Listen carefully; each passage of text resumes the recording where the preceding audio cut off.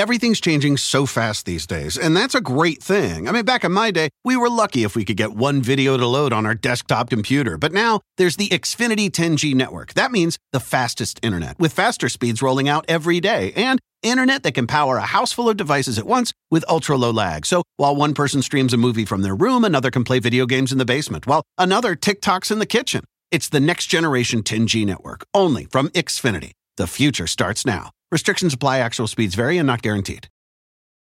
Walmart Plus members save on meeting up with friends. Save on having them over for dinner with free delivery with no hidden fees or markups. That's groceries, plus napkins, plus that vegetable chopper to make things a bit easier. Plus, members save on gas to go meet them in their neck of the woods. Plus, when you're ready for the ultimate sign of friendship, start a show together with your included Paramount Plus subscription. Walmart Plus members save on this plus so much more. Start a 30-day free trial at walmartplus.com. Paramount Plus Essential Plan only. Separate registration required. See Walmart Plus terms and conditions. You can support this podcast at patreon.com/partnersincrimemedia. This week's podcast is sponsored by Madison Reed. Madison Reed is revolutionizing the way women color their hair with gorgeous, salon-quality, multi-dimensional hair color delivered to your door on your schedule. Join the hundreds of thousands of women like me who have tried and loved Madison Reed. Visit madison-reed.com and get 10% off plus free shipping on your first color kit with promo code WRITERS. That's madison-reed.com and promo code WRITERS. This episode is also sponsored by the audiobook edition of Exposed by best-selling author Lisa Scudoloni and narrated by actress Kate Burton. In this new legal thriller, a battle for justice pits partner against partner and proves that loyalty can be lethal. Listen at home, on the go, or while tackling your to-do list. To hear an excerpt, visit macmillanaudio.com/exposed. That's MacMillanAudio.com/exposed.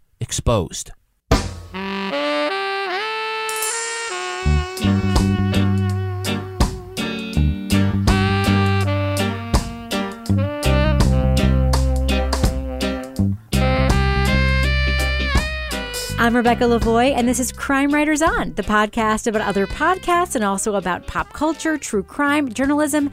And this week we discuss the podcast Hanging. A reporter from the Mercury News probes whether the hanging death of a 10-year-old boy was more than suicide. We also revisit some familiar stories in our true crime updates and give a preview of some of the stuff we're going to be talking about in upcoming episodes.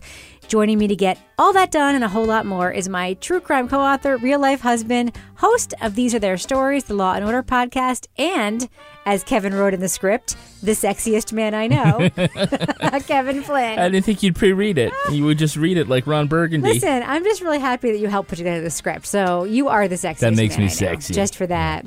Also with us is journalist, true crime author, licensed private investigator, former defense investigator, certified cat lady, and amateur ufologist, Laura Bricker. Hello, Laura. Hello. I would like to add newly minted painter to my repertoire this week. Nice. I did see a little bit of that on social media. You're getting up on some ladders and doing some shit. Good for you. No, I didn't go up on the ladder. Oh, my God. No. I paid someone to do that. But I am painting the front door. That is like the extent of my home improvement project. But I'm getting, kind of in the nesting mode, I think, with the cold weather and everything. I don't want to hear about your nesting mode. We do not need any more crime writers on babies.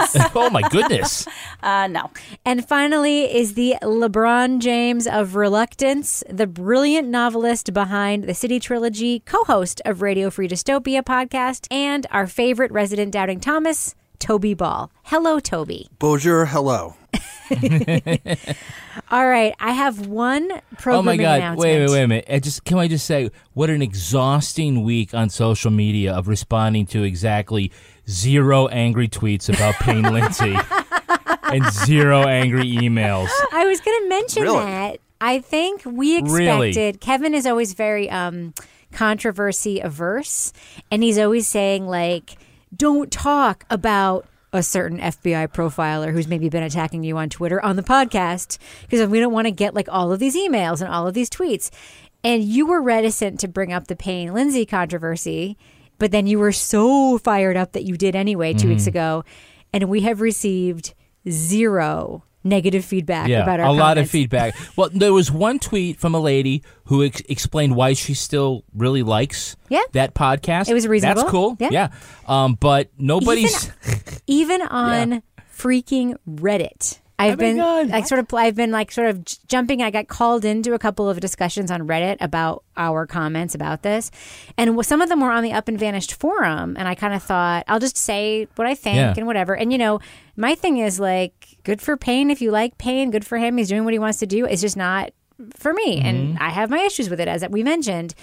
I kind of expected at some point, but it literally, I have not had a single person say, I can't believe you said that about zero. It's maybe been we're amazing. inviting trouble now. I don't know. But yeah, it was 2 weeks of I completely agree. It was like, what? It was 2 weeks of I'm so relieved that somebody else feels the way I feel. It was really wonderful, guys. It was a kind of couple of weeks where I would have even allowed you guys to read our inbox, because normally I shield you from it, but it was delightful to field. So we love you, fans. We really, really do. And we're glad that you also stand up for #integrity. Hashtag I am a podcaster. Now can I make my programming Yeah, go ahead. announcements? Yeah, start the show. We're going back to weekly starting this week.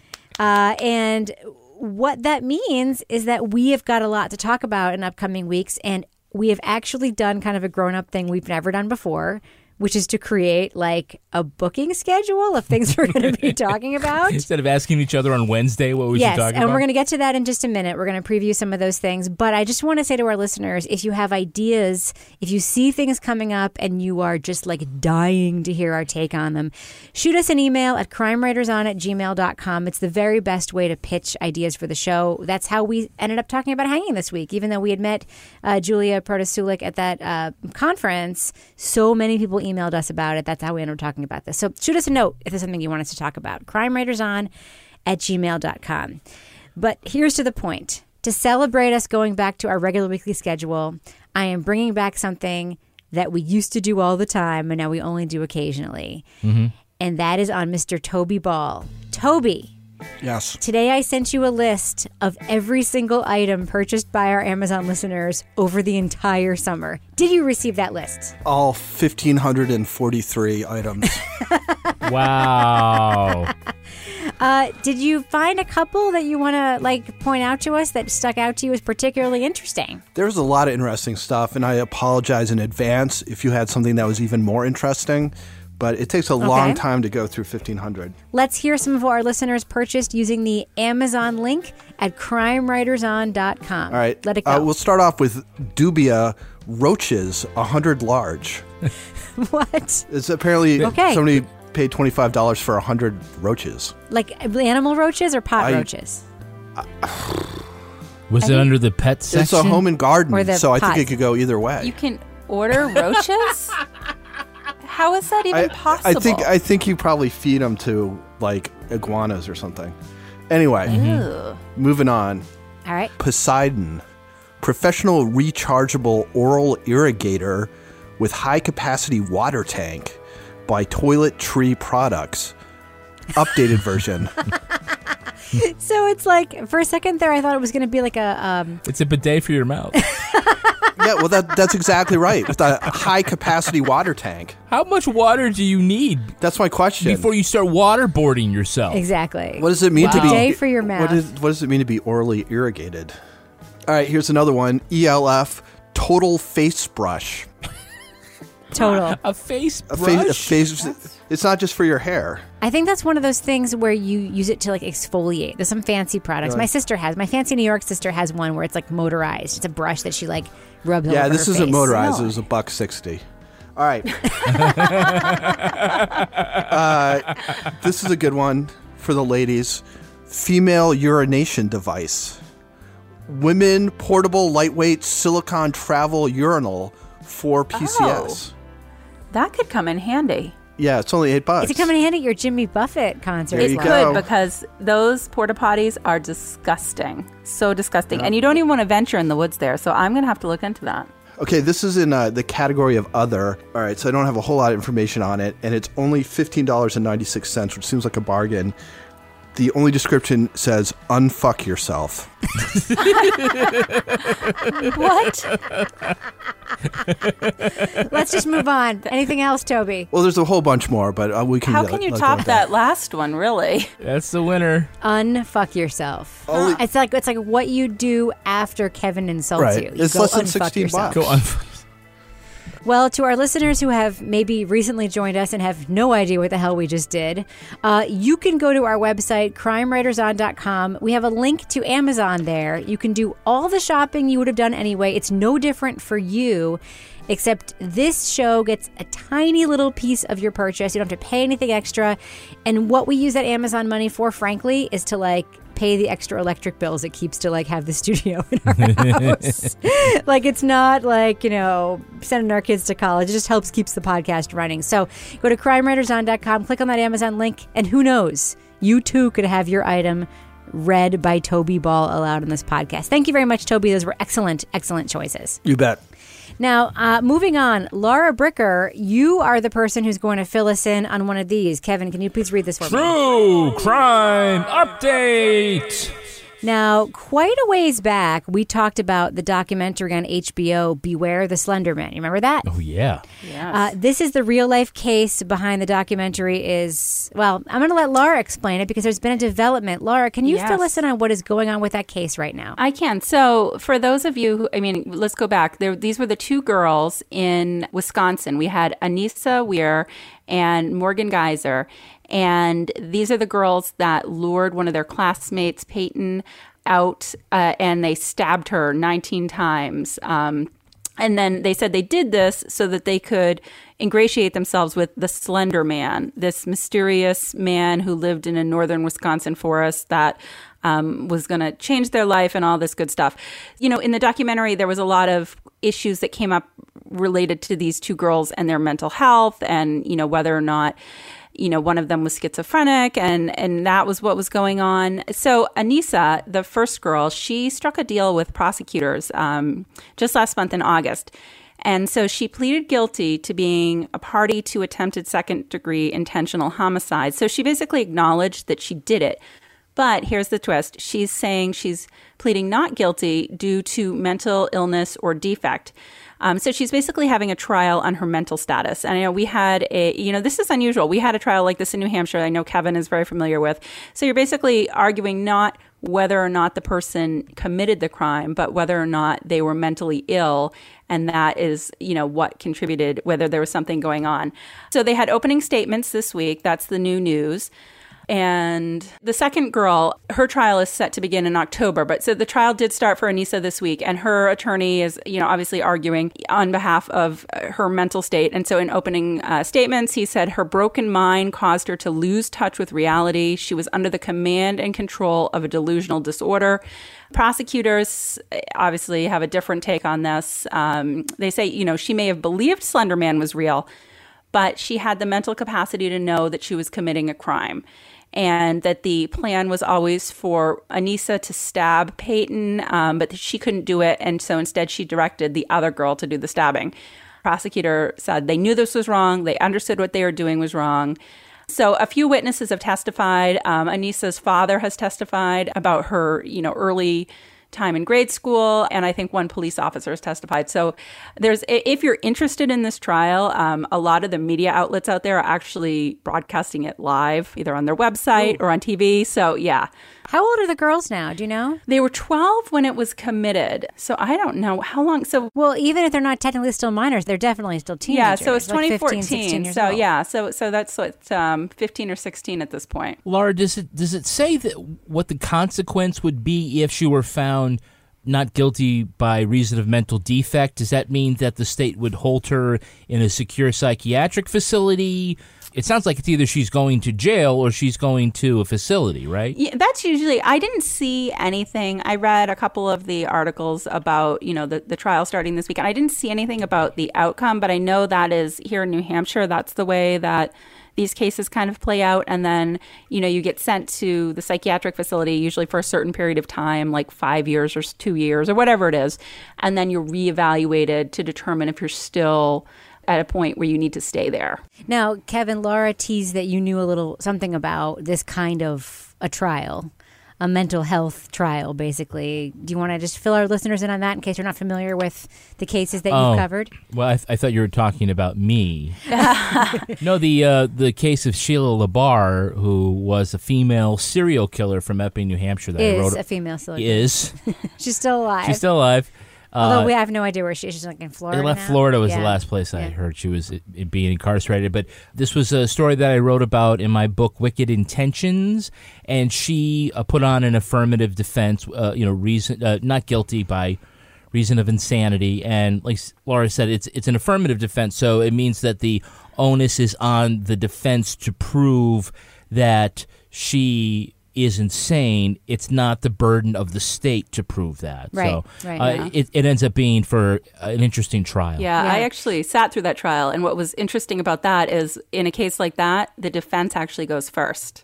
Now, you guys, Laura and Kevin, you guys didn't know each other at that point, right? We knew of each other. Because you attended some of that trial, right, Yeah. Kevin? What was that? You attended some of that trial. I did, yeah. Yeah, didn't you? Did you see Laura? Well, there was, a group of I'm just trying the to press figure gaggle, out, yeah. like, this is like so cool to me that you guys were both there, and now we do this podcast. I think if you gave Laura some painkillers, she would say that she wished that she had written the Sheila LaBar book, and that she would have written a better book. It's really funny, like the small world of true crime journalism. Julia Protas-Sulik, who did Hanging, which we're talking about tonight, she saw me tweet about the Lacey Peterson documentary, and she sent me a note and said she covered that case and she was present for every single day of that trial. Oh, wow. Yeah. So, I'm dying to talk to her about that now. Now, Toby, quick question for you on the Slenderman case, because I know, we watched this documentary, and you had, as I did, a lot of concerns about the legal proceedings around these girls, one of whom, the one whose trial just started, who clearly in the documentary, at least it shows, is mentally ill. And they, talked about that. And then we're not talking about like depression. We're talking about psychosis. We're talking about, demonstrable, diagnosable mental illness. And now we hear that some of this trial is being broadcast. Like, does that make you feel a little bit weird? Like it makes me feel a little bit weird, Toby? Yeah. Would you like me to expand? No, I mean, it's strange that you would have, regardless of the mental illness, that you'd have somebody who's a minor have their trial be broadcast. Yeah. I mean, that's unusual, right? Well, I think they were trying them as adults, right? I mean, wasn't that part of the... yeah, but they're not actually adults. In the eyes of the law, they are. See, that in itself, I think, is kind of bullshit. Insane? Yeah. Yeah. I mean, you're an adult or you're not. And like, you want to change the rules because you think somebody did something particularly heinous. The whole idea, I think, behind distinguishing between adults and children in trials is that children, haven't developed sort of the moral sensibilities and responsibilities that adults have. So why would it be different for kids who commit certain crimes?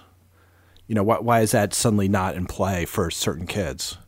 So that doesn't make any sense to me. It doesn't make any sense to me that then you can broadcast it and say, well, we're trying them as adults, so technically they're adults, so we'll still show it, even though, if they burgled some house or something, we wouldn't be able to name them in the paper.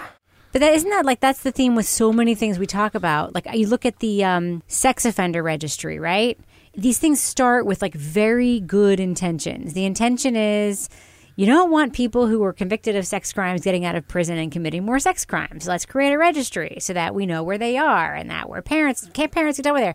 And then it turns into, really like a witch hunt where there are people who their crimes were categorized as sex crimes. They urinate in public. And they're put on the or sex they're offender 16 registry. and their girlfriend is 15 and their parents are pissed off when they find them having sex. So they get And then you look at, there's the hate crime statute, which creates greater penalties when you can put the hate crime label on it, which very good intentions, right? Like, it was sort of designed around people hurting people with less power. Mm-hmm. And it is applied so inconsistently.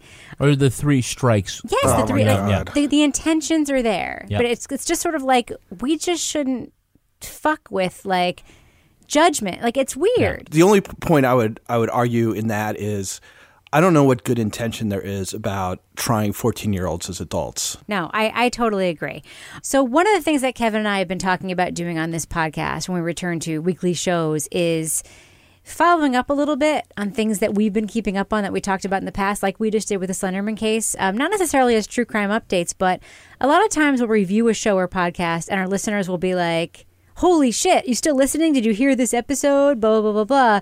And so I just want to do that a little bit right now. Kevin, you actually finished listening to Homecoming, right? Yeah, I did. We talked about Homecoming a few weeks ago. Can you just give me your thoughts on Homecoming and how you thought the season ended up? Because I know that we were sort of split on that podcast. Yeah, I was disappointed. I remember Toby's comments after when we were listening to the beginning that, and I'm paraphrasing here, Toby, I think you said you didn't feel like it was going anywhere. Mm-hmm. Yeah. Yeah, and I was like, no, we'll give it time. It's it's about the Homecoming initiative, and now it's opening up the mystery, and let's see where it goes. And it never really did. No. Now, I really thought the performances were great. Mm-hmm. But it was more like we still really didn't know a lot more about what's going on and who's got what motivations. Yeah. And we just spent the whole time looking for Walter and never found Walter. So I don't really know what narrative arc, what conflict was resolved. Yeah. Right. I still will listen to season 3. I was kind of hoping more to what the title of the series is about anyway. The Homecoming Initiative. Other than the fact that they have to fix something that went wrong that we still aren't clear about, it just kind of didn't go anywhere. And so I guess Toby was right. I was wrong. They could have turned over a card or two for us. Yeah. So Toby, scale of 1 to 10, how vindicated do you feel right now? I take no pleasure in people being disappointed. But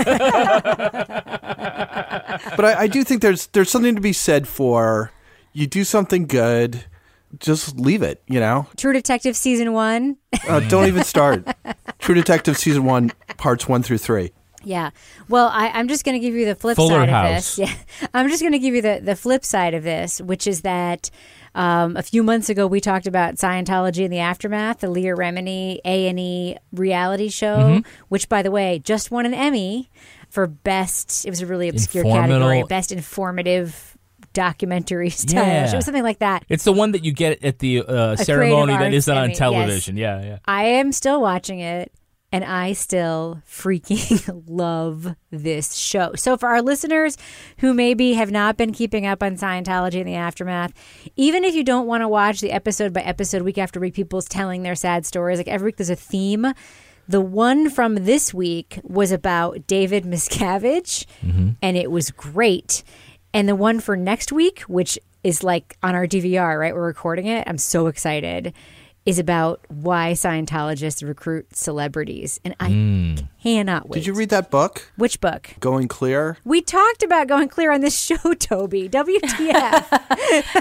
We watched it. The documentary, yeah. Not the but the book. Like the one by Lawrence Wright. The documentary, and then you had read read the book. And so, yes, I haven't read the book, but I do know about the book. Wait, did you just say, yes, I haven't read the book? I haven't read the book. That's exactly what she said. Okay. But we have talked about the book because you talked about the book on this very show.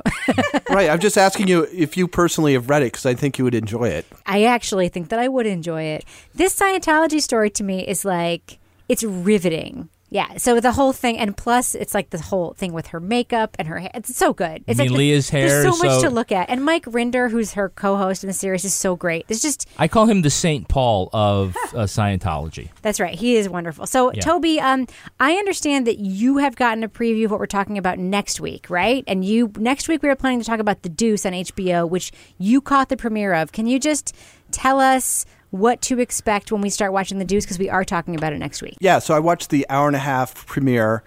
It's written by David Simon and George Pelecanos, and David Simon is probably, the best person ever for these kinds of sort of prestige, sort of crimey type series. What they do, it's this huge ensemble production. So there's probably a dozen characters.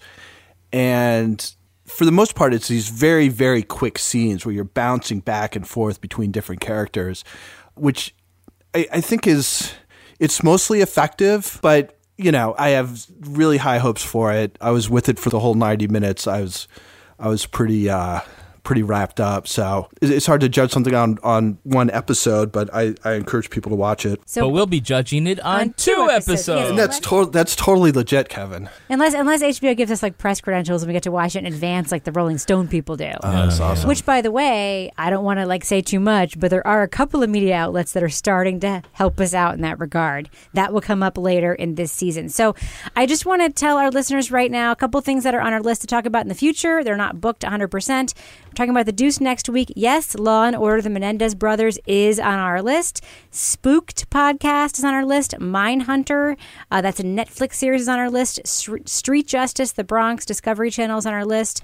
Heaven's Gate podcast, which I cannot wait for, is on our list. The Unsolved podcast is on our list. Of course, we hope Serial Season 3 will come out someday. Making a Murderer Season 2, Stranger Things Season 2, West Cork. We've got a lot of good stuff on our list. We cannot wait. Just one last nod to a follow-up. Laura, have you been watching the Lacey Peterson series on A&E? Have you continued to watch it since we talked about it? I actually haven't. I've actually stopped. Please.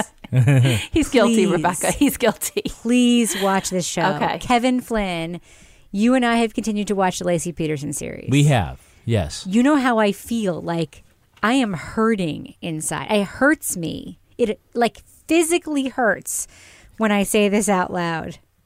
I kind of think Scott Peterson may not be guilty of this crime. I know. I know that makes me sound like one of those like 9/11 conspiracy people or something. It just feels bad to say, but it's a good true crime series. You've been watching it too. What do you think? Am I crazy for thinking that Scott Peterson may not have been the person who committed this crime? Is that even a question? Wow. Yeah. I don't know. You're watching it too. You should know. It's not over yet. That's true. It's not over yet. Have you at least vacillated a little bit? I think that the documentarians have done a good job of presenting the defense in a credible way. And both sides in a credible way. Yep. Both sides. Yep. Not just the defense. Yep. Amber Fry's in the show. The prosecutors are in the show. The defense is also in the show. Right. It is not. But they're not just giving them lip service and sound bites. They're actually exploring. Right, yeah. It is 50-50. It's incredible. It's so well done. Yes. So I don't know. I mean, I'll wait till the end. But I mean, there's certainly, I still am kind of in love with the reporter with the long ponytail. The side pony? Yeah, the side pony. She's great. I think she's been taking care of that pony with hair product from Virtue Labs. Ooh, you think so? Yeah. Virtue Labs is a new hair care brand with the goal of giving everyone the best hair scientifically possible. Best side pony possible. Yeah, or front pony or... Top pony? Top pony. You don't even know what kind of ponies there are. I don't. I know there are ponies. Double ponies? Aren't those pigtails? Yes. So 6 years ago, we had a group of bioscientists that were working in restorative medicine, and they discovered an incredible new protein. It's called alpha-carotene 60Ku. Yes. I'm just looking at these someone wrote it on a chalkboard, and they said, we'll call it alpha-carotene 60Ku. Was that evidence in the Scott Peterson case? Because no, there was no actual physical evidence in the Scott Peterson case. There wasn't. But there is evidence here that it has the power to completely transform your hair. Mm-hmm. It's a whole human protein that's identical to the keratin in your own hair, so it resurfaces and fills in cracks from damage to change your hair's quality and appearance forever. And right now you can only find it in Virtue Labs' line of shampoos, conditioners, and styling products. I keep wondering, there's that bottle of something that you won't let me use in the shower? I you know how much I love this shampoo and conditioner and hairspray, by the way. I'm using them all like religiously. Yeah. I sent a package of them. We have like a listener that we love. Java Chick is her Twitter handle. She's so wonderful, and she kind of went through a really hard time a few weeks ago, and I loved the shampoo and conditioner so much that I sent her some. Like, that's how much I was waking up every morning, and I'm like, I basically have 3 jobs. My day is going to be really hard. What makes it a little bit better is using the shampoo and conditioner. It makes my hair, you know how I feel about my hair. Mm-hmm. I love it. And that's legit. I love it. Are you ready to experience it? Our listeners can now try Virtue at 10% off and get free shipping with the code CRIME. Visit virtuelabs.com to place your order. It's time to start treating our hair with a little more humanity. It's time for virtue. What's the promo code? Crime. Okay. What That's else you got, Kevin? virtuelabs.com. Virtue, VIRTUELABS.com. Yeah, I think so. Promo code Crime. Okay. Crime. What else you got, Kevin? Well, we also have support today from our good friends over at Audible. Yay! Our old For friend. people who don't want to use their eyeballs when they want to read books. People who want to ignore their family most efficiently. Yeah, I mean, Audible has an unmatched selection of audiobooks, original audio shows, news, comedy, and a whole lot more.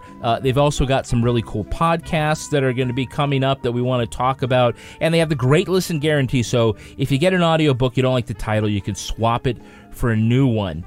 So, Rebecca, I mean, I really think there ought to be no offense, Audible, but you need a 12-step Audible program so that, like, my wife can stop ignoring her family. Stop ignoring your family and get her ears out of all these audiobooks. Yeah, just in the last 2 months, I've read every one of Ruth Ware's novels. I have read the new Louise Penny novel, Glass Houses. I have listened to both novels by Susie Steiner, who's a fiction British. She's has a new series. It's 2 books long. I've read both of those. And my favorite audiobook that I've listened to in the last year would be Magpie Murders by Anthony Horowitz. Really, really great book. But the experience of doing it on Audible makes it even better. It's like a companion and an effective way to ignore your family. And so, Laura, are there any books left that Rebecca didn't mention that you'd recommend? Well, I am just starting the latest, well, I don't know if it's the latest that, to me, Sue Grafton, the Kinsey Milhone series, one of my favorites. She's up to X, which is the first one where there's not actually a title to go with the X. It's just X. X is for nothing. X is for nothing. X like is the new iPhone. Yeah, exactly. X is for xylophone. I know. It's like the iPhone book. So I just started that this week, so I haven't gotten into it too deep, but I always love these books. I always aspire to run 3 miles in the morning like Kinsey Milhone. And so for maybe a few days after I read it, I think I might actually do that, and then it fizzles out. But they're great books if you have not read them or listened to them. Toby, what's filling your ears? Well, I think I'll just make a recommendation today to Rebecca, which is Going Clear, Scientology, Hollywood, and the Prison of Belief. All right, I'm down. 17 hours right and 27 minutes. It's actually, it's a great book. Ooh, it's a nice long one, too. It'll take a long time to get through. I love it. Yeah, you can ignore your family for many, many days. Honestly, for me, that's 2 days worth of listening. I can't stop listening to audible.com. So if you want to get addicted like Rebecca and learn more about Scientology or any other of these great books, you can get a free audiobook with a 30-day trial at audible.com/crime. That's audible.com/crime for a free audiobook with your 30-day trial. Kevin, I have to tell you something. What? Right before that ad break, we were talking about things we're going to be talking about in future episodes. During that ad break, while you were talking, I'm sorry, I was also looking at my phone. Our friends who made the Accused podcast, my favorite true crime podcast from the last couple of years, besides Serial, of course, just tweeted that their season 2 is coming out in about a month. Ooh, okay. So we need to add that to the list. Is that Amber? It's Amber Hunt. Yep. Amber and Amanda, of Accused. Apparently they have a season 2 coming out. All right, in about a breaking month. news. All right, put it Add on it the to list. the spreadsheet. Stat. All right. Now we're going to move on to our review of the new podcast, Hanging, The Mysterious Case of the Boy in the Barn. In that podcast, newspaper reporter Julia Protas-Sulek of the Mercury News in San Jose spent months looking into the hanging death of 10-year-old Joshua Claver. The troubled child was the focus of a contentious custody battle when he appeared to commit suicide about 30 years ago. But questions about the violent history of his sheriff's deputy father and holes in the investigation have nagged many for decades. Was K.W. Claver responsible for his son's death? Or does blame fall on the whole system? Or was this a case of suicide? Now, this isn't the first time that we have talked about a newspaper trying its hand at podcasting. Of course, we have Accused by Amber Hunt, a Cincinnati Enquirer, and we have before that was the gold standard, Breakdown by Bill Rankin. Laura Bricker, how do you think that Julia did here in terms of translating the story she's been reporting for a really long time to audio? What are your thoughts, Laura? I was very pleasantly surprised. I mean, first of all, I think she has a really good voice for audio. Just the way that she talks and her delivery, it just got this very soothing sort of quality, even as she's discussing horrible things. But what I really, right from the beginning, I feel like her narrative style and the way that she writes, also translates very well into audio because it's very descriptive. from the first sentence where she's talking about this barn. And she says, the clapboard barn with the gable roof and hayloft hadn't changed much. The old barn with the gable roof hasn't changed much in nearly 3 decades. Sheriff's Deputy K.W. Claver and his family used to live in the ranch house up front. It's only a half-hour's drive from Silicon Valley, but it seems like a million miles away. KW's 10-year-old son Josh used to raise his rabbits in the barn and play in the hayloft. He'd pretend to be Indiana Jones with the boy next door. KW butchered livestock in a slaughter room here. He would hang the carcasses from a bright orange meat rail attached to the rafters. The Clavers had been gone for years when a county coroner and a sheriff's detective showed up on a pleasant summer morning in 2014. They walked down the gravel driveway and into the musty old barn. They carried a 25-year-old autopsy report, a camera, and a tape measure. But the coroner didn't have everything she needed, so she asked the new owners if she could borrow 2 things, a kitchen chair and a rope. She had come to reenact a hanging. I was pleasantly surprised. I felt like the audio quality was good, but the way that she described things and people, for me, really brought them to life in my mind, and that I could really visualize the people and the places that she was talking about. Now, Toby, Laura just pointed out a piece of writing, and you just heard me play the piece of audio here. And sometimes in this podcast, I found myself wondering, will Toby find some of this writing from this newspaper reporter a little bit, as you tend to put it, purple? What do you think, Toby? It didn't really stand out to me as purple. It seemed like a good newspaper writer, basically. So it was fine. I mean, it didn't bother me. It didn't really stick out to me too much, I guess. Kevin, what do you think? That first passage, I was listening to it and I was kind of like, uh-oh, hold on. Well, you've been traumatized by purple writing in the past. Yeah. Because it was very deliberate. However, I think, beyond that, I thought that the writing was very good throughout. There are other issues that the judges would knock some points off. We'll get there. I think the writing's fine, and I think that it certainly gets a lot of points because the fact that the reporter is a veteran and a true professional and was so transparent. This is somebody who I think really studied Serial. Right. And what the style lessons and the substance lessons, too, of Serial are as far as presenting a first-person journalistic narrative, which is explaining some of the rough edges and how, a little bit of how the sausage is made without being obsessive about it. And explaining, the story is formed this way because of X. Right. Well, this is where I will do a small points deduction because there is that wonderful transparency. And we'll talk about the ethics in a minute, which I think are so above board, almost, I don't want to say too above board because nothing can be too above board, but they're so above board that it's so stunning.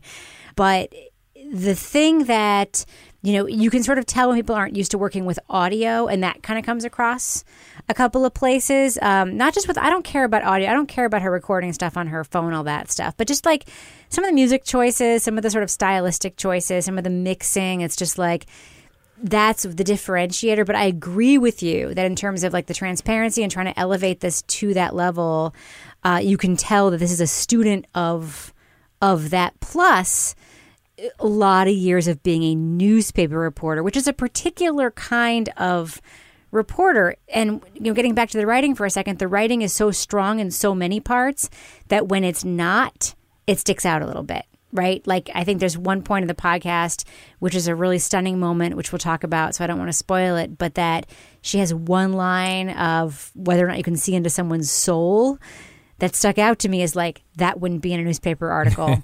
I think it's a testament to the strength of the writing. The one point where it was a little purple stuck out. But there's one kind of really tricky thing in this podcast, which is the difficulty of reporting stories. Whether it's a TV story or a radio story or a book about a crime involving a child victim. Now, Kevin and I, you and I had this experience when we pitched a book about a child victim. But there are issues with just obtaining information beyond what's able to be obtained in a case of an adult victim. Yeah, and I think this is, we touched on this before, that when you're talking about juveniles, the juvenile records are almost never open for public inspection and, that's sort of the protection. So it's harder to do a lot of the investigative work about that, you're talking with family court. So that's an obstacle. So I kind of want to get to this meaty part of the discussion, which is, what is this podcast actually about? Is it about whether or not Jacob Claver died by suicide or murder, or is it about something else? Now, Laura, you think it's actually kind of about other things, not necessarily just about answering this question. Well, I think the first thing as I was listening to this is it reminded me this is how so many stories as a newspaper reporter kind of start. Somebody comes to you wanting you to go investigate what they perceive as wrongdoing by police, wrongdoing by somebody, and they have information. So I think, when you're talking about covering cases with children, that I think is what made this case okay to cover, because the person that came forward was Josh's mother. So I think that sort of put that out there. So the initial story, you're really kind of going along, for me, I'm like, okay, this story is really, starting out as this mother giving this reporter information and the reporter following up on it, which is something that, as a reporter has happened to me many times. But I think kind of as you're investigating, what happened to the boy, the other sort of overarching theme to me was this custody cases and how parental custody cases that linger on for years and really the damage it can cause to a child. So regardless of whether he hung himself or somebody else hung him, this whole family court system and children being put in the middle, I think that was also a pretty big theme, and I said that it's one of the things I said to Rebecca is, my parents were in court for 18 years after they got divorced. So I have lived the dream. And I think that's why I probably gravitated to this. I was like, yeah, this kids, it's a tough place to be. And I think that was one of the other things that really came through in this. And a lot of the things that fall through the cracks in that system. The file not getting sent on when the father had been clearly, the judge had found evidence of some abuse and that didn't get shared. So kind of the, things that oversights that happened. I agree with you. Family court stories are almost never told in journalism. And the reason why is because they're personal, they're often sealed, and it seems they almost always devolve into a narrative that's a he said, she said narrative, and that is very, very difficult and tricky to report. This story had some opportunities to report some of that narrative. Toby, do you think that is what this podcast is about, or do you think it's about Julia trying to investigate what happened to this boy? And, do you think it's interesting either way, or more interesting if it's one way or the other? I think it's interesting either way. I don't doubt that she wanted to find out more definitively what happened. But I think, I don't know, realistically, I don't think that was, short of getting somebody to confess. It must have seemed like from the beginning, like that was going to be somewhat unlikely. I mean, for me, what I kind of got out of it was the difficulty in these kinds of situations of sort of ascertaining anything like a clear picture. Mm-hmm. You do, I mean, you have a clear picture, I guess, of it wasn't just a dysfunctional family, but each member of the family was dysfunctional on their own way. I don't think we got a good sense of if Joshua was troubled before the whole divorce thing started, but certainly once it did, he became extremely troubled. But it seems clear that his father was abusive, and that his mother, even knowing that his father was abusive, was so messed up on drugs that she thought he was better off with the abusive father than her. In some ways, it's really about kids are so vulnerable to, I guess, the failings of their parents. Now, I agree with you insofar as that the fight became a huge part of the narrative. But I will tell you, and this is one thing that I really liked about this podcast that is so rare, not just in podcasts, but just in reporting, which is not telling but showing without being super explicit the pattern that is extremely common in abusive relationships. So you have KW here who has had multiple restraining orders filed against him by multiple exes. You have a guy who has had a certain kind of partner, which we hear about over and over again, sort of nurturing / troubled women who are 100% on his side until they're not, and then they file restraining orders, then they become the enemy. I can tell you from personal experience that it is not uncommon for serial abusers to partner with people with substance abuse issues. Why are you looking at me like that? I'm not looking at you like that. But you also, through your own experience, know that there is sort of a pattern of sort of finding partners when you're a serial abuser who you can also lay some blame on for the behavior you're going to exhibit. Yes, but you know what I'm talking about. And I have more than just one example in my 44 years of life where I've seen this. And this is something that Bobby also, I don't want to spoil the podcast, but talks about. And sort of part of her despair is that 50% of the blame for the death of her son is later. And I think that is what this podcast is framed around, whether this hanging was a murder or a suicide. I'm not sure if it was a missed opportunity instead, making it about this, the ugliness of court battles, the pattern of abusive relationships, etc. But Kevin, you had an issue with something more basic about the premise of this podcast and what you thought it was about. What was that? It was the story selection. Okay, so why was that a problem? Well, I think that a lot of the podcasts that we listen to that don't live up to the promise is that they simply pick a story that cannot be told. The promise of this podcast, given by the title and the log line and the setup, is that we're going to find out, did this 10-year-old boy commit suicide or was he murdered? And all of the investigation is towards trying to find out whether the father, clearly nobody else, but whether the father killed his son. And in the end, when it seems that all of the possible scientific and investigative avenues are utilized and there is no other conclusion other than it was an actual suicide. Sorry, I'm going to give it away. Then it becomes about, well, did all the adults in this boy's life fail him? And was it the system that failed? The storytelling was great and the journey was very good and there were a lot of stuff. But again, I think it just sort of, the fatal flaw in the birth of the story is that, is it a story that can be told at all? Because what's the resolution?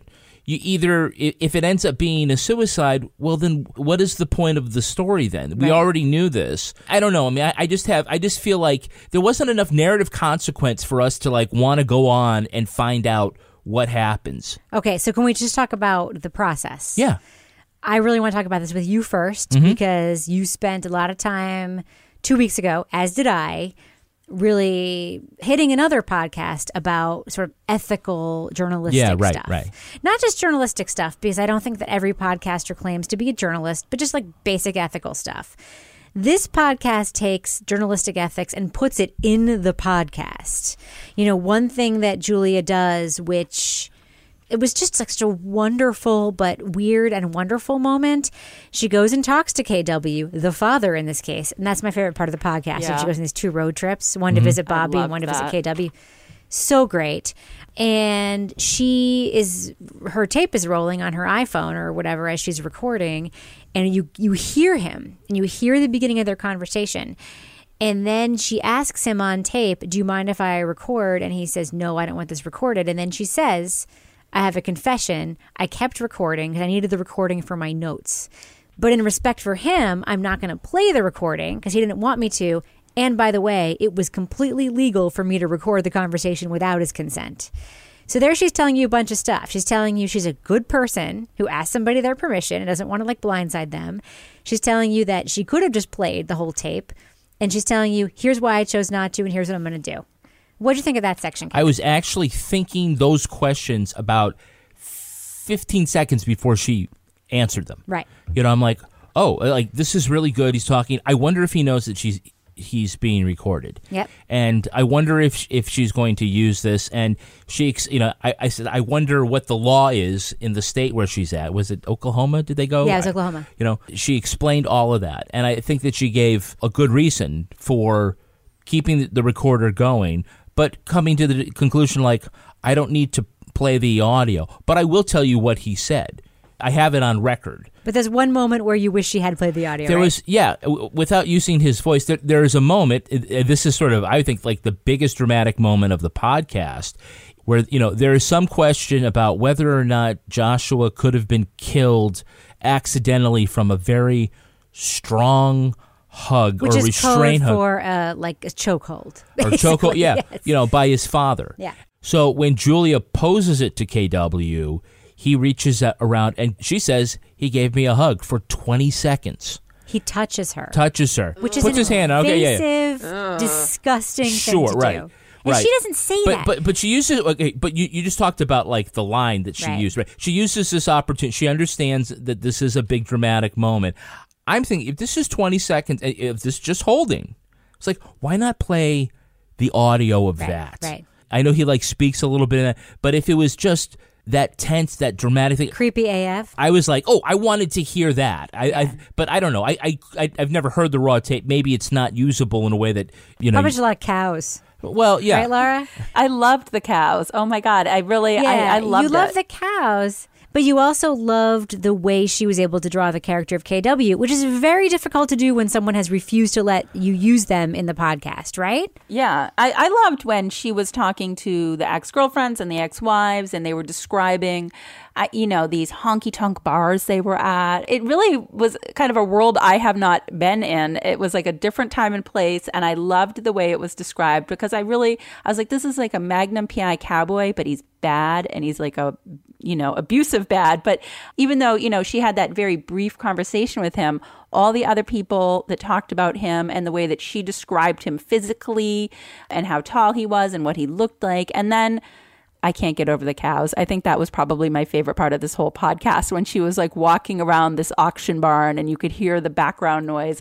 And she was asking those guys, where's KW? Oh, he's over there. And it was just fantastic. I loved that part. Kevin's taking his opportunity around to do his very excellent cow impression. We have a cow buzzer in my house. I should, because my husband, he has a heart valve, and he was telling people it was a cow valve. Oh, God. Toby, what did you think of these road trips that Julia took and how she was able to flesh out characters who didn't necessarily want to participate? What were your thoughts on that part of the podcast? Yeah, I mean, I thought they were good. I thought the conversations you had with KW, the way he's portrayed up until then, like I kind of, at least I felt some greater tension than what actually I think ends up happening. Although when he like hugs her, I'm sure she was like, for the first few seconds, like, what's happening? That's an intimidation move, right? The touching, like, that's not something that a regular person would ever do with a Well, he's reporter, clearly right, not Toby? a regular person. I mean, he's yeah, it's true. I mean, he like was physically shoving food he would tell down you his otherwise. Child's throat if he wouldn't eat it. There are boundaries that he does not understand. Yeah, I thought that was good, and I thought she gets at kind of the complexity of things, I guess. In that way, he doesn't cooperate very much, but when he does get a chance to speak for himself, I thought that what he said didn't necessarily make me feel better about him, but it is interesting to hear him give a perspective that's slanted in his direction. Toby, one episode of the podcast that I just thought was written so well, and I wanted your take on it, was the episode where she went to go visit KW's ex-wife, Bobby. Now, this was the woman who was stepmother to Joshua when he died, and she was home at the house when, Joshua was found hanging in the barn. And the way that episode is structured is it starts with Julia in the car just driving down a road in Wisconsin or wherever it was Bobby lived now, getting a call from police. And then saying basically like, I hear you've been bothering someone in our town. She doesn't want you to anymore. And then she kind of has to walk it back, and she does a couple of like back and forths. It's hard to do in a book. It's hard to do in a newspaper article. To me, it's almost impossible to do in this format in nonfiction. Like it's, if it were fiction and it were like the first season of Homecoming with those like zoom sound effects. Yeah. But like, I thought that was done really, really well in terms of writing and structure. I think there's a few parts, and the part where she's talking about KW, where you kind of get more of a sense of her. I thought it was interesting when she said, you get in touch with somebody, they don't want to talk to you, and then the cops warn you off, and that's pretty much all you can do, and it's over. I thought that was an interesting response. I mean, I think about some of the other podcasts we listen to. I won't name names, but I think there are people who would feel to sort of the detriment of their professionalism that like that's bullshit. I don't care. I'm not going to get scared off by some cops. I'm going to knock on her door and. Or they played the tape of her yelling at them, which she did not do, which I really appreciated that as a journalist and as a listener. The whole thing with the KW tape that you guys were talking about, like I had a little bit of mixed feelings about that. I guess it's good that she honored his wishes, but it's not as though he was a third party or he was an innocent or something. I mean, you're talking to this guy who is violent, who's an abuser. He's really the subject of your story. And when he says, I don't want you taping this, and you do it anyway because it's legal, I could have gone either way. Like, I think if she disclosed that he didn't want it, but I'm going to play it anyway for this reason, like, I think I would have been satisfied with that. The issue, Kevin, though, is that she asked, right? If she hadn't asked and she just taped, it'd be different. Because she asked, he said no. Yeah, you're probably right. Yeah, that's where, as an editor, I would say, well, you asked. If you hadn't asked, you could have just taped. But since you asked and he said no, the right thing to do is to not include it. Yeah, but you also run the risk of being accused of surreptitiously recording him, right? And saying like he had no idea he was being recorded. He saw you, So right. Yeah, it's true. It's a tricky thing. Now, Laura, one quick note: you love the online extras for this podcast. If our listeners haven't checked those out, would you recommend that they do so? Yeah, it's just they've actually transcribed, I think, a lot of the podcast, and they have a lot of interactive, photos and a lot more, information if you want to go see what the people look like and look at a little bit more information about the case. They have a pretty detailed section on their website. KW's mustache, huh? That's serious. An infographic of KW's mustache. Oh, no, I saw a photo of him. Yeah, that's a major league mustache. Now, Laura's husband has a major league mustache. No. Laura's husband's mustache is a young boy. It's a minor league mustache. This is a grown-up man mustache. Oh, boy. What does that say? It's not good. All right. Well, this is the time in the podcast where we tell our listeners, should they check out Hanging, the Mysterious Case of the Boy in the Barn by the San Jose Mercury News. By the way, Pulitzer Prize winning news outlet, very reputable newspaper. And Julia, who we met... That's Mercury like the planet? Yes. As they pointed out? Yes. Julia, who we met at the Podcast Movement Conference and who I've been corresponding with a little bit. Really, really lovely reporter. And Kevin, she doesn't mind a little criticism. So it's okay to give it to her. But this is the point of the show... That's why I didn't talk to her. So I feel... I didn't meet her, so I could say what I want. This is the point of the show where we tell our listeners whether or not they should check it out with a thumbs up or thumbs down review. Laura, should listeners of Crime Writers On subscribe to and listen to Hanging? What do you think? Yes, I say give it a go. I mean, we've listened to a lot of true crime podcasts. This one is definitely one of the better ones I think we've listened to in recent times. I thought being a child death, it was going to be hard to get past, but I got past that because there was so much else discussed, and she does have a very good podcasting voice, so I say give it a listen. Toby, what about you? Thumbs up, thumbs down on Hanging by San Jose Mercury News. Yeah, I give it a thumbs up. I think there's like a super top tier of podcasts that we looked at, and I think this is among the best of like the next tier down. So I enjoyed it. I agree. I think this is comparable to Breakdown Season 1 in terms of quality, writing, reporting. I have little quibbles with mixing, little quibbles with writing. I like the story below the story, and I think Kevin's issues could have been solved with a little bit of different writing going into it. I really like Julia. I really like the podcast. I found a lot of things that they showed us and told us were interesting. So I also give it a thumbs up. Kevin, what about you? I give it a thumbs up. Really? I do. Oh, I'm so relieved.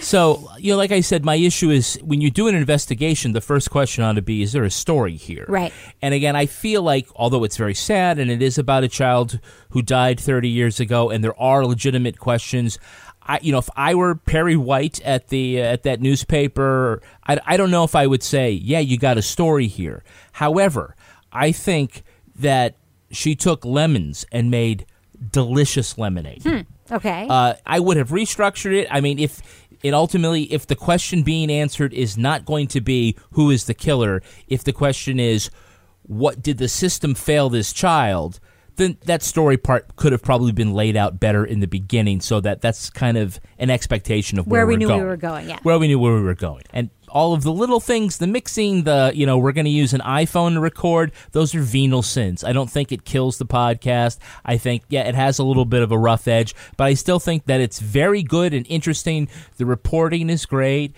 It kind of knocked my socks off, just like if I had like Bombas socks. Oh. They are the most comfortable socks in the history of feet. Really? Yeah. Just like that. Just like that. This podcast is just like Bombas socks. Yeah. This podcast seems to be made from premium cotton. Nice. And this podcast will stay warm in the winter and cool in the summer, just like Bombas socks. And keep up on your heels, that little like heel grip thingy they have. Yeah, Bombas that's socks. the blister tab. I love that thing. It's Yeah. my favorite feature of these socks. Yeah, so it won't fall down like under like your heel there, Yep. and it rubs up against your Really sneaker. good under those little ankle boots, by the way. Yeah, and definitely that innovative arch support stay-up technology and the seamless toe. Bombas are what feet daydream about. I was wearing my Bombas today. They're awesome. I had to chaperone a field trip today, and it was a hiking, walking field trip, and so I was wearing my Bombas because they're so comfortable, and that was the only part of my body that was comfortable because it was like 90 degrees today, but my feet felt good. Did you have like this, like one of the neon colors that they have now, or I did. I which had style did you have? I had the orange. They're like orange and gray or something. I like those. They have like bright pink and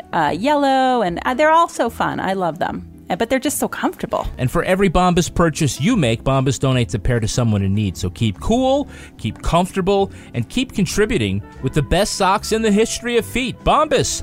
Buy 1 pair or 4 pairs at bombas.com/crime today and get 20% off your first purchase. That's BOMBAS.com/crime for 20% off.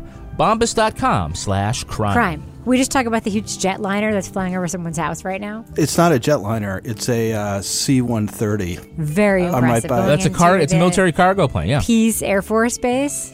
Hey, by the way, Bombas, like the just over the ankle black ones, are the most comfortable basketball socks I've ever had. The Really? LeBron James of basketball socks. Did it improve your game? Yeah, I wouldn't go quite that far, but it improved the way my feet feel afterwards. What else you got, Kevin? Well, I know that you keep looking at my sexy beach body, Rebecca. I can't help but look at your sexy beach body. You're talking about your beach ball body, right? Oh, no, I'm changing that now because of Beachbody On Demand, the online fitness streaming service that gives you unlimited access to a wide variety of highly effective, world-class workouts personalized to your needs. You also get extensive nutritional content proven to help people achieve their health and fitness goals, including the brand new first-of-its-kind cooking show for healthy weight loss and portion control called Fixate, which features over 100 recipe videos. So with step-by-step program guides, workout calendars, comprehensive nutrition plans, Fixate, and the motivation and support of a growing community, Beachbody On Demand is the total package. Now, this is a brand new service, but already it has over 1 million members. That's a lot. And now you can claim a free trial membership when you text CRIME to 303030. Get full access to this entire platform for free. Just text the word CRIME to 303030. 303030. Or 303030. 303030. 303030. I'll tell you, Or everyone I know. 303,000. Everyone I know who's like 30. a beach body person, they all look great. So I there's think hope we for should try Kevin, it. is what you're saying? There's a hope. There's hope for all of us. There's hope for all of us. All right, now it's time to move on to my favorite part of this podcast, a little something I like to call the Crime of the Week. This is a great segue, actually. In this Crime of the Week, we're talking about a blocked artery. No, not the cardiac kind, but one that has clogged London's sewer system. The hardened block of cooking grease, motor oil, and non-degradable cleaning wipes has created a natural blockage weighing 145 tons.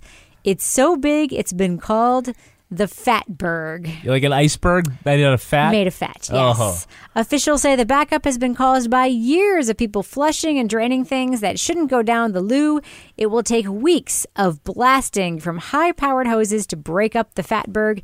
Meantime, the Museum of London wants to acquire a chunk of the smelly, fatty refuse to put on display as a commentary on contemporary life.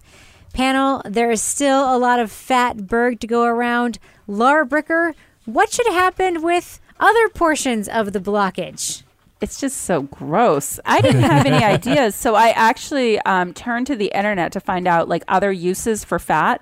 It can be used to take out splinters. Did you know that? Nope. It could also possibly be used for some biofuel. Okay. Grease squeaky door hinges, or you could make a candle. So You there can make you one big candle. ass candle. Fight Club style. Yeah. Toby Ball, what do you think? What are some other possible uses for portions of this fatberg? Fish and chips. Oh, yeah. What about you, Kevin? What are some other potential uses for this fatberg? I think they could bottle it up and send it to Ken Kravitz so he can style his hair with it. Oh, God. Yes. Yes. It's a very, very, very, very creative solution. Now, I think we should end it on that note. But before we do, Laura Bricker, I know there have been a lot of submissions, but do we have a cat of the week this week? Yeah, I love all the submissions I get every day. I'm so happy. I'm like, oh, more cats. So I was really torn this week because Jamie in Scotland sent me like 4 or 5 videos of his bunny rabbits hopping around, which were pretty cool. But I think in light of Hurricane Irma and everything that's been going on over the last week, because I have been glued to the news, we've got 2 cat of the weeks this week. We've got the Hemingway cats down in Key West, who they like the 6-toed cats. They're very cool. So I think that they deserve some recognition because they survived the hurricane. Yeah. And then I'm going to read. And Ernest Hemingway. Yeah, and They also survived too. have you guys been there? It's very stinky, but it's kind of it's kind of cool. Oh my God, the litter box smell in that It's house. everywhere. It's fucking absurd. It's everywhere, and there's a weird pool, but It's like the fatberg. yeah, it's awful. And then our second one of our previous cat of the weeks, and I've been very worried about Kiss, who lives in Anguilla with her owner Bethany Riskin. We haven't heard from Bethany since the hurricane hit, and I'm hoping it's just because her power is out. So hoping that she and Kiss are doing okay. Wow, that's a really wonderful and lovely cat of the week this week. So what I want to tell you, our listeners, is if you have more trashy cats you want to send Laura, do it, because it will make up for all of the charitable cats of the week this week. So Laura Bricker, if our listeners want to send you their disease-ridden, skanky, mangy cats and or dogs that love to eat underwear, how can they find you on Twitter to do so? I am at Laura Bricker. And Toby Ball, if our listeners want to reach out to you online, how can they find you? At Toby Ball NH. And Kevin Flynn, if our listeners want to tweet to you, interact with the podcast or the Fatberg or anything else, how can they reach you on the Twitter? You'll find me at Kevin P. Flynn. And if listeners want to reach out to me on Twitter, you can find me at Reb Lavoie. You can also find this little show on Twitter at Crime Writers On. If you want to interact with other listeners, discuss the episodes, check out other cool things we post, find us on Facebook at Crime Writers On or send us an email at crimewriterson@gmail.com. Of course, you can also go to our website, crimewriterson.com, to buy stuff using our Amazon link. Maybe we'll even read one of your items in a future episode if you're very, very lucky or if it's very, very disgusting.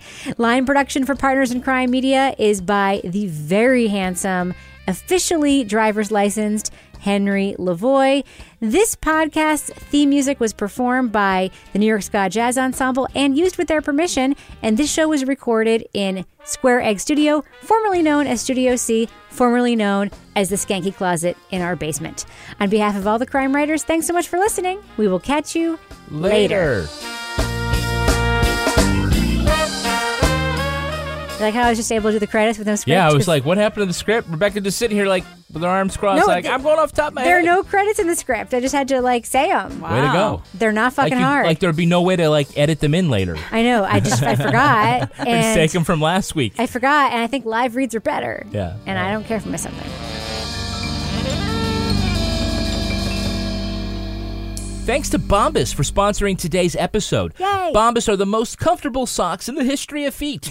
Every pair comes with a built-in blister tab, innovative arch support, stay-up technology, and a seamless toe. And for every Bombas purchase you make, Bombas donates a pair to someone in need. Buy 1 pair or 4 at bombas.com/crime today and get 20% off your first purchase. That's BOMBAS.com/crime for 20% off. Bombas.com/crime. Partners in Crime Media.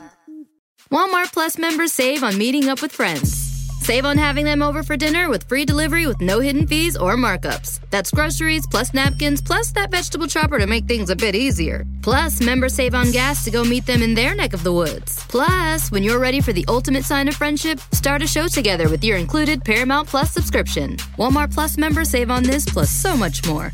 Start a 30-day free trial at walmartplus.com. Paramount Plus Essential Plan only. Separate registration required. See Walmart Plus terms and conditions.